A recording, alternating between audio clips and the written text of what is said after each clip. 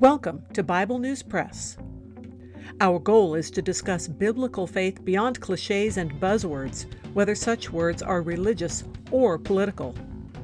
Sometimes we sit around the table and fellowship. Sometimes we do a little time travel. It is all part of our journey with our Abba Father, who has given us the key to life. We do it with Jesus, and we do it together. Welcome. Hello, I'm Laura. I will be reading 1 Chronicles 17 from the World English Bible. When David lived in his house, David said to Nathan the prophet, "Behold, I dwell in a house of cedar, but the ark of Yahweh's covenant is in a tent." Nathan said to David, "Do all that is in your heart, for God is with you." That same night, the word of God came to Nathan, saying, "Go and tell David my servant, Yahweh says, You shall not build me a house to dwell in, for I have not lived in a house since the day that I brought up Israel to this day, but have gone from tent to tent, and from one tent to another. In all places in which I have walked with all Israel, did I speak a word with any of the judges of Israel, whom I commanded to be shepherd of my people, saying, Why have you not built me a house of cedar? Now therefore you shall tell my servant David, Yahweh of armies says, I took you from the sheep pen, from following the sheep, to be prince over my people Israel. I have been with you wherever you have gone, and have cut off all your enemies from before you. I will make you a name like the name of the great ones who are in the earth. I will appoint a place for my people Israel, and will plant them, that they may dwell in their own place and be moved no more. The children of wickedness will not waste them any more, as at first, and from the day that I commanded judges to be over my people Israel. I will subdue all your enemies. Moreover, I tell you that Yahweh will build you a house. It will happen when your days are fulfilled that you must go to be with your fathers, that I will set up your offspring after you, who will be of your sons, and I will establish his kingdom. He will build me a house, and I will establish his throne forever. I will be his father, and he will be my son. I will not take my loving kindness away from him, as I took it from him that was before you. But I will settle him in my house and in my kingdom forever. His throne will be established forever. According to all these words and according to all this vision, so Nathan spoke to David. Then David the king went in and sat before Yahweh, and he said, Who am I, Yahweh God, and what is my house, that you have brought me this far? This was a small thing in your eyes, God, but you have spoken of your servant's house for a great while to come, and have respected me according to the standard of a man of high degree, Yahweh God. What can David say yet more to you concerning the honor which is done to your servant? For you know your servant. Yahweh, for your servant's sake and according to your own heart, you have done all this greatness, to make known all these great things. Yahweh, there is no one like you, neither is there any God besides you, according to all that we have heard with our ears.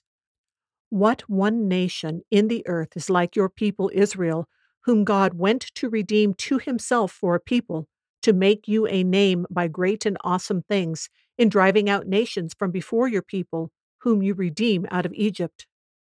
For you made your people Israel your own people forever, and you, Yahweh, became their God.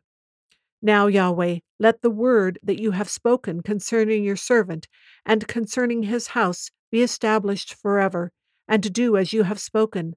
Let your name be established and magnified forever, saying, Yahweh of armies is the God of Israel, even a God to Israel. The house of David your servant is established before you. For you, my God, have revealed to your servant that you will build him a house. Therefore your servant has found courage to pray before you. Now, Yahweh, you are God, and have promised this good thing to your servant. Now it has pleased you to bless the house of your servant, that it may continue forever before you. For you, Yahweh, have blessed, and it is blessed forever. That is the end of chapter 17. This chapter is parallel to the account that you find in 2 Samuel 7. Right off, we see this comparison of the sturdiness and permanence of wood, cedar, to the flimsy transience, comparatively, of the fabric of the tent. The account of King David building his abode is also at the beginning of First Chronicles chapter 14. Here at the beginning, as he's talking about building a house for God, it has some comparison, it has some similarities to when he was wanting to bring the ark back. His motives are right, but he doesn't understand all the things he needs to understand. And then even Nathan, the prophet's reply is not totally wrong. God is with David. That is clear. But Nathan obviously should have checked with God before he gave an answer for God. Much like David checked with God before the war with the Philistines in First Chronicles chapter 14. We can tell that Nathan is used to being a mouthpiece, a prophet for God, but for some reason he didn't check here. And it is interesting that it's recorded that he didn't check, kind of as an example, I guess, to us. And then God waited until that night to correct Nathan's message. It's kind of like taking Nathan aside for a moment and letting him regather himself after the correction.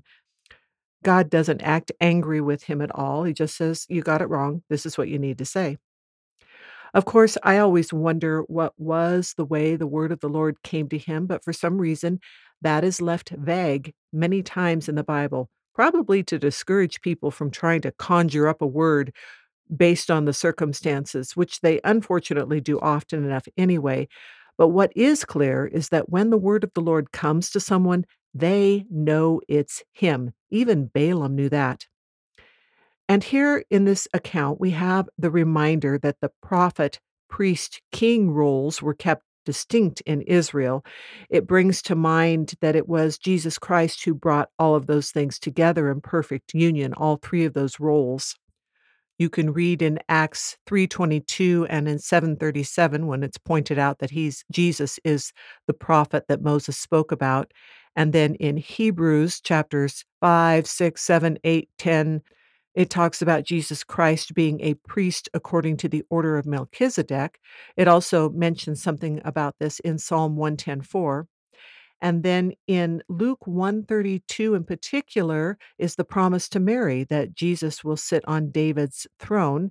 And that's also mentioned in Matthew 27:11, where Pilate asks Jesus if he is king, and Jesus says, "It is as you say." And then also in Acts 2:30. And then because the church is his body, in First Peter 2:9, we are called a royal priesthood. But note also in verse 5, we are living stones built up into a spiritual house.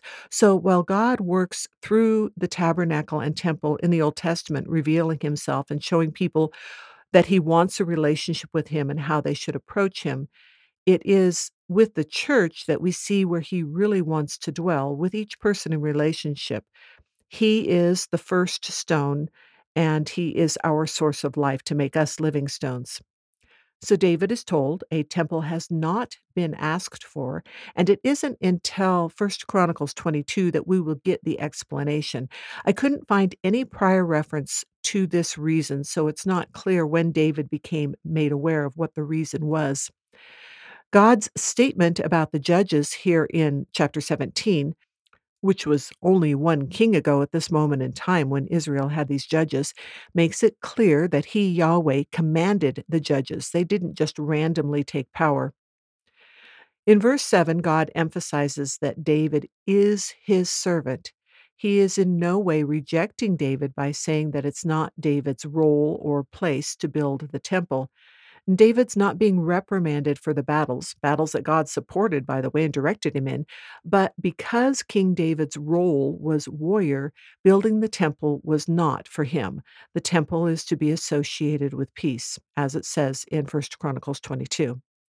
So here in chapter 17, then Yahweh marvelously blesses David with the promise of David's house or dynasty being the one that will produce a ruler whose kingdom will be forever. The prophecy seems to have two levels. It seems to partly refer to Solomon, but more fully refer to Jesus Christ, the Messiah, hence everyone looking for the Son of David in the Gospels. Particularly, there is Jesus quoting Psalm 110:1 in Mark 12:35 through 37. This is what it says there. And Jesus answered and said, while he taught in the temple, how say the scribes that Christ is the son of David? For David himself said by the Holy Ghost, the Lord said to my Lord, sit thou on my right hand till I make thine enemies thy footstool. David therefore himself called him Lord, and whence is he then his son? And the common people heard him gladly.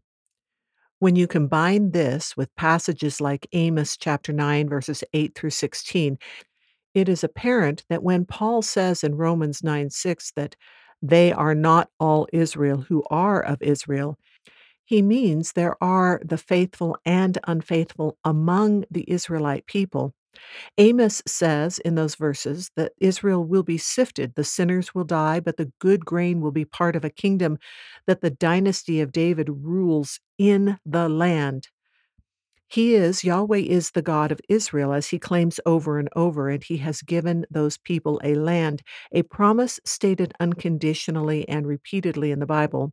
Per Amos 9:12, the Gentiles called by his name will also be ruled perfectly by this dynasty, but the land is Israel's.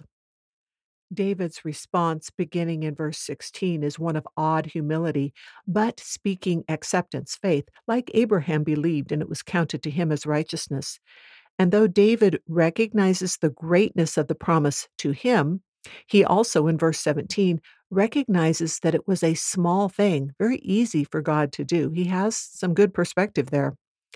In verse 20, David declares his understanding of the truth that 1, no one is like Yahweh, and 2, there is no other God. And then with verse 22, again repeating that Israel is a people chosen for particular things forever. They were not cast aside in the New Testament, but as Jesus describes in Luke 21:24, until the times of the Gentiles be fulfilled, they will be cast off. Psalm 89 is also speaking of this covenant with David. And in verse 34 of that psalm, declares that God declares that he will not break it, which means he's not going to just give it to somebody else. So again, Luke 132, Jesus Christ is going to rule on David's throne, which is over the nation of Israel. And then there's a section at the end that's more praises to God, very befitting, obviously, which come across like David is giving a long amen. Yes, so be it. That's all for today. Thanks for listening. That is the Bible News Press segment for today, but not the end of our journey.